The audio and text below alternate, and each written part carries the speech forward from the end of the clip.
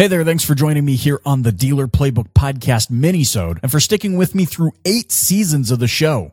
I've had an absolute blast doing this, and I'm grateful that you're here joining me on my mission to enrich and empower automotive professionals around the world. If you haven't already done so, you can subscribe to the show on iTunes, Stitcher Radio, Google Play, and YouTube. That way you'll get notified when new episodes hit the airwaves. And if you're feeling especially generous, an honest review on iTunes is always a great way to share the love. If you're new here, my goal with the DPB is about helping you find ways to simplify your career in automotive so that you can focus more of your time on the activities that matter most for growth. My friends over at Kelley Blue Book are helping simplify the path to purchase for your customers with their Instant Cash Offer program. The dealers that use Instant Cash Offer are reporting some serious gains by helping their customers get to yes. So do me a favor and check it out over at b2b.kbb.com/get to yes. That's going to be in the show notes. Let's dive into today's minisode.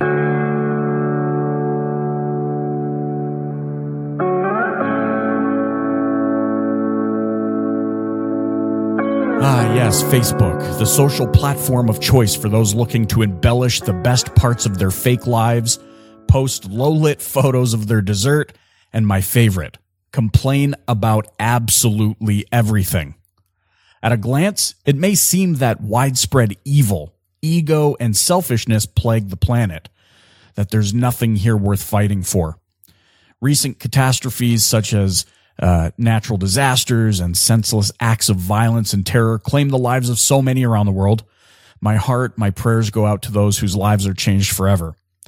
Those people who woke up in the morning filled with dreams, hopes, and ambitions that, by nightfall, lost their opportunity to pursue the things they wanted so deeply. You don't have to go very far to learn about these things. They're all right there in your newsfeed. But it's not Facebook's fault. Facebook is just the microphone. There's a reason why negativity abounds, why it takes up our newsfeed, and why we are prone to sharing it. An article published on Psychology Today in 2003 stated that the brain reacts more strongly to stimuli it deems negative. There's a greater surge in electrical activity. Thus, our attitudes are more heavily influenced by downbeat news than good news. The article also references the fact that this negativity bias likely stemmed from our inherent desire to stay out of harm's way. From the dawn of human history, our very survival depended on our skill at dodging danger. The brain developed systems that would make it unavoidable for us to not notice danger and thus hopefully respond to it. But here's the question. What is all of the negativity doing to you? Is it changing you? Is it making you stronger? Is it making you weaker? Does it make you feel scared? It seems like, today in our pursuit for becoming internet famous or gaining visibility, we, along with so many others, find that the best way to increase engagement online is by spreading negativity. The complaining, the political banter that always leads to an argument and online bullying, or, sharing of the sharing of widely spread, already distributed bad news, drown out any inkling of positivity. Now, look, this article, which I'll link you to in the show notes, suggests that in order to find balance, positive information must outnumber negative information by 5-1. But because of our negativity bias, it actually requires more work on our part. Here's the thing, though, and this is my point. There is still so much good in the world. There are so many more good things and good people in the world than there are bad. Mr. Rogers, you remember him? Beautiful Day in the Neighborhood guy? Has an awesome quote that I recently shared on Facebook. Here's what he says. Quote, "When I was a boy and I would see scary things in the news, my mother would say to me, 'Look for the helpers. You will always find people who are helping.'" Close quote.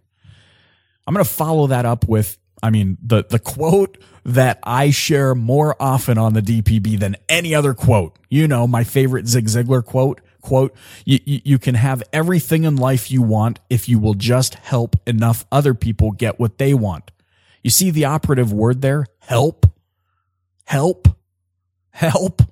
right? You picking up what I'm putting down here? See, my intention in talking about this today is not to trigger anger or spark a debate about whether or not I'm wrong or whether I'm naive to all of the calamities in the world. I'm simply just sharing my opinion and my belief that while bad things are happening, and guess what, will continue to happen, there is so much more good in the world. There's so much to be grateful for. There is so much love to give, and there is so much help to be offered.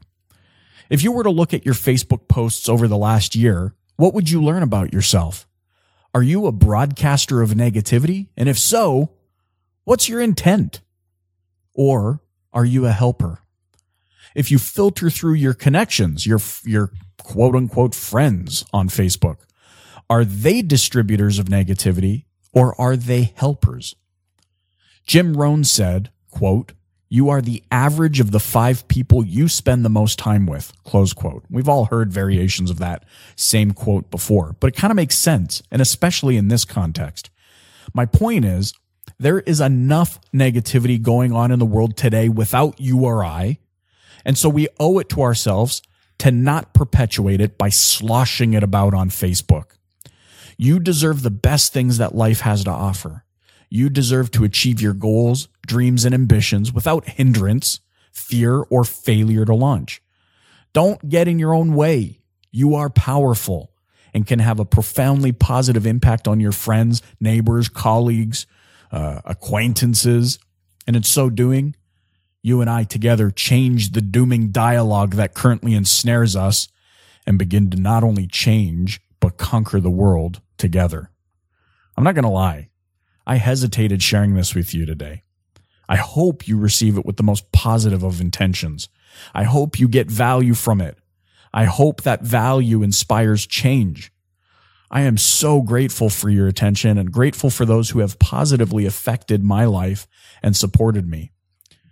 All right, that's it, man. I know that's deep. That's a rabbit hole. Thank you for your comments and questions on Facebook. If you haven't already done so, go join me on the Dealer Playbook Facebook page and ask a question. I love hearing from you. Thanks so much for joining me again down that rabbit hole. I hope you enjoyed this Minisode of the Dealer Playbook podcast. Don't forget to keep the playbook open and dominate.